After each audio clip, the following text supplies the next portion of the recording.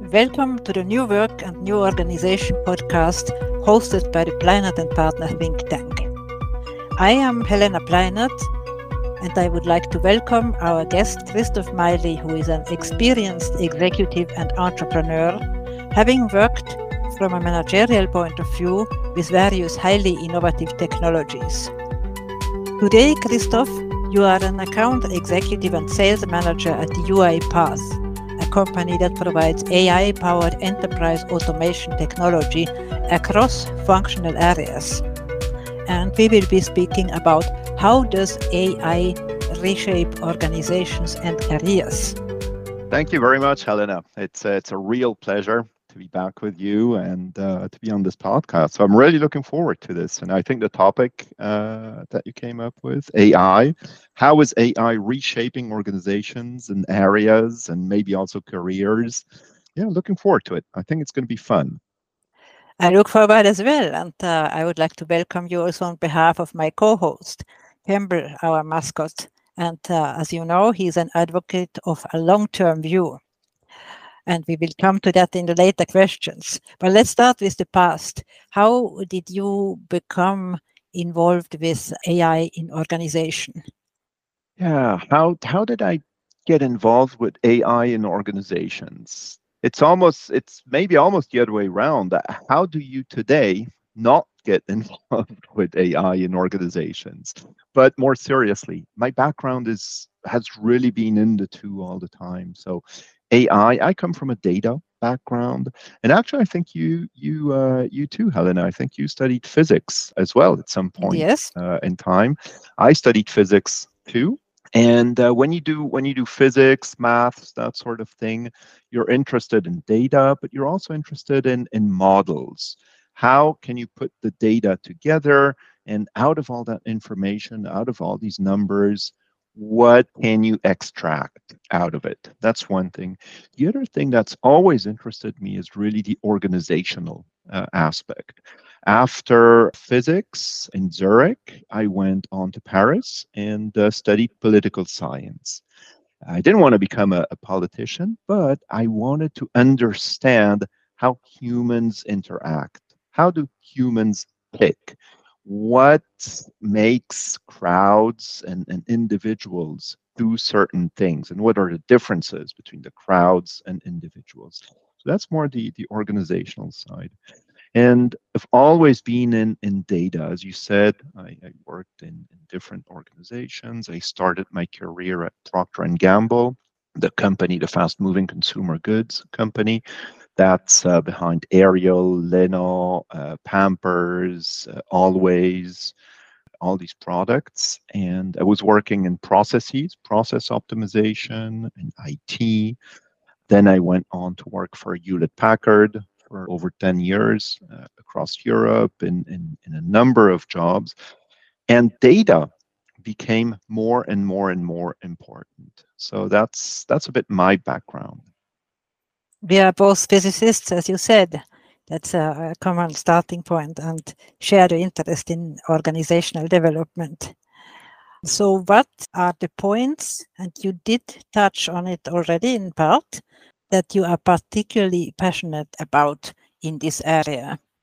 Yeah, particularly passionate. It's really these two things. It's people on the one hand, and that's why I love my current job, because my current job is probably a position in business, in management, where you're the closest to other people, in a good way, in a bad way, sometimes, because there is friction that you need to manage. And as a sales manager, managing global accounts, so very complex teams of stakeholders on the other side. I'm passionate about that. And at the same time, there's one thing I hate, which is repetitions, work that does not have an added value, or that I think a machine could do. So I really don't like that, which I turn into a positive, which leads me to working with tools. A few years ago, the best thing we had was Excel. or maybe PowerPoint, Word, these things. And now you have all the tools around AI that are starting to be available to us.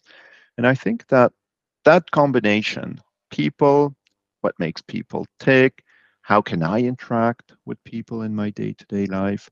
How can the tools make my life ultimately easier so that I get to do the more interesting things, like meeting people, sharing information, doing the stuff that we're doing now, for example, discussing creatively, trying to move forward. Those are the things that I'm pretty passionate about, I guess.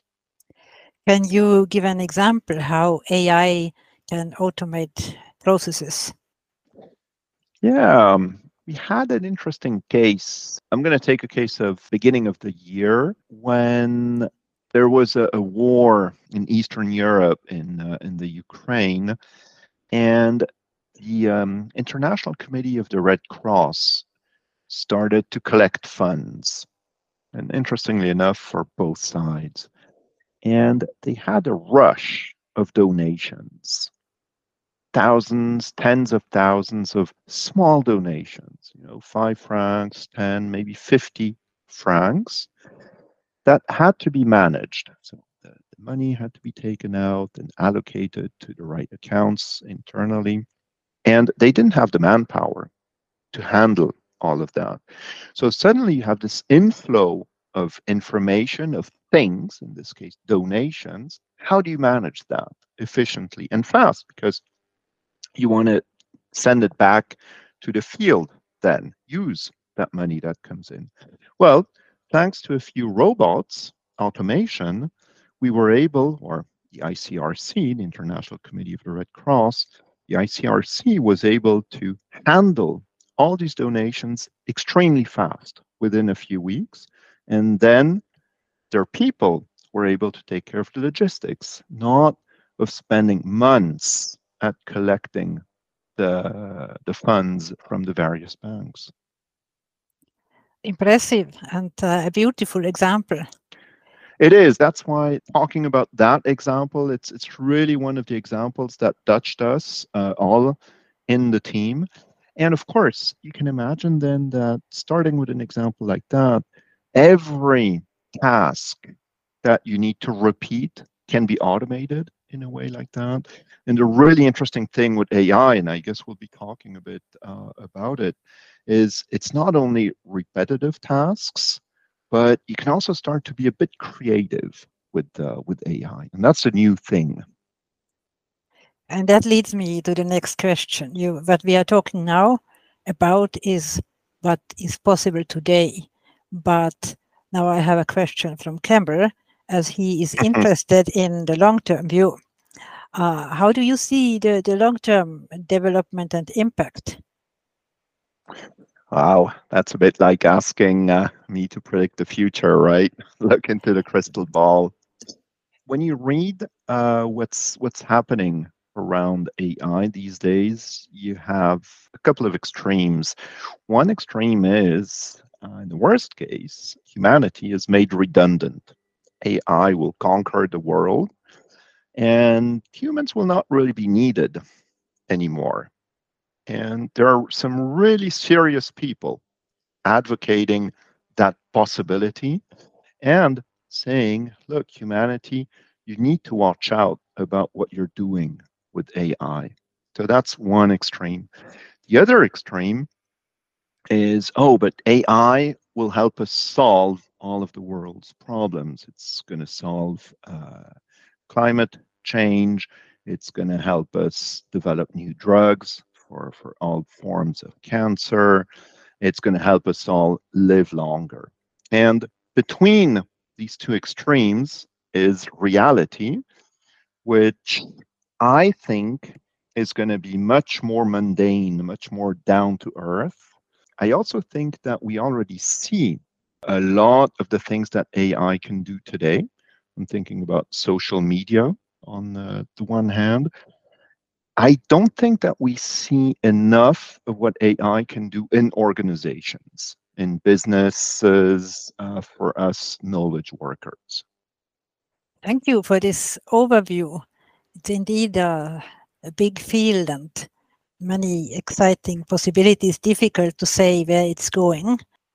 Perhaps returning to the present, what would be your main bullet points, concrete bullet points of advice to business today for implementing AI in their processes? Yeah, that's a super tangible and super important thing too, because the first thing I would say to a business manager or even to an employee in a business is, look, if you're not looking at what AI can do for you, your competitor is definitely doing that. Let me give you an example. I was talking to a friend the other day. He and his wife have a small business of importing biodegradable, let's say, cutlery and plates and cups for restaurants here in Switzerland. And they were telling me that the two of them are growing the business and growing year over year. And then I asked them, oh, wow, so how many employees do you have today? And they say, oh, well, in addition to us, we have just one. Like, yeah, but the three of you, how can you keep on growing? And the answer is they've automated absolutely everything. It goes from the pallets that they receive from China. The pallets are now labeled with code bars so that the one employee can very quickly capture all that's happening. It goes into the CRM system. The CRM system tells them immediately where does this have to go, and everything is done automatically. The person does not touch Excel or email or anything like that. Look at the marketing activities. Their marketing activities, at the very beginning, they used to take pictures, photographs of the new products coming in. Now they've digitized it completely. And depending on the size that comes in, before they even see the products, they have a virtual image of it. Then take the logos that they put on the boxes or for newsletters. They don't have to take pictures of a meal in the plate anymore. They can just use ChatGPT, DALL-E, and tell DALL-E, look, I want to have a curry in the plate with a bit of red, a bit of green. The image is done in 5 seconds, literally.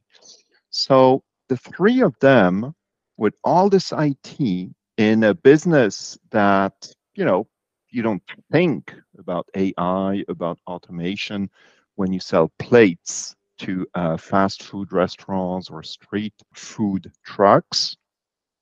But they do, and because of that, they can grow without having to add human resources or employees to it. So if you're not thinking about how to use AI, your competitors are, and they're growing more efficiently and faster than you are. That's the very, very first thing. Be aware of that one thing. Impressive again, and yes, I agree 100%. Question in addition, perhaps. Your example is of services involving tangible goods. Yes. What about services like management consulting? Oh, yeah. 10, 15 years ago, I remember reading something about, it was sort of a joke. Who is the biggest competitor for consulting firms today? And at the time, the answer was Google search, because you could search for anything, search for a PowerPoint presentation giving you the market size of, I don't know, importation of seafood in Switzerland. You could find it online. No need to have 3 junior consultants do a lot of research for weeks. That has completely exploded today. So every research work can be accelerated tremendously thanks to the LLMs, so the large language models such as ChatGPT, of course, but also Bard from Google, Llama from Facebook. So we have a number of these models that are out there available for free, and that consultants at every level can use. Now, of course, you have a lot of risks associated to their usage. Thank you for this insight. So, yes, there are many exciting opportunities. Is there one more thing you would like to emphasize at the end? Two things, maybe, if I may. The first thing is about enthusiasm. Really try it out. Try it out. Go on the free websites for let's say ChatGPT, super, the OpenAI/Microsoft platform, for example, or Bard at Google. Try them out. That is the single best thing that you can do as an individual, and start to use it for, let's say, non-business critical topics. Get information out there. A fun thing to do is pretend that you're one of your own customers looking for the service you are providing, and type in ChatGPT, hey, ChatGPT, or in Bard, hey, who are the best providers of this service in Switzerland? And start to have a discussion. And you will see what people have been writing about in the past, because that's what it's about your service. So you almost get a fresh view over what your customers are looking for. That's one thing. Now, with that, the second thing I would like to our listeners to think about is, whatever you enter in those large language models is stored somewhere, and it's used by the machine. It is called machine learning for something, after all. It will be used for the machine to provide the next answers to maybe your own competitors. So whatever you enter in those systems goes to the public. You're making that information public. So never enter your own pricing information or trade secrets or whatever. Just always keep in mind this, like I was saying, with the crystal ball, with the two extremes, you have a lot of possibilities. That's the enthusiasm part. And you do have some risks. So always be conscious that whatever you share will be used. Thank you. That is valuable advice. And so we are coming to the end. Already? Wow, that was fast. It was a great pleasure to have you. And thank you for sharing with our audience. Many thanks. Hey, thank you, Helena. Really a pleasure. And yeah, let's catch up soon, because the world is changing so fast in AI. I'm sure in a couple of years, everything will be again completely new.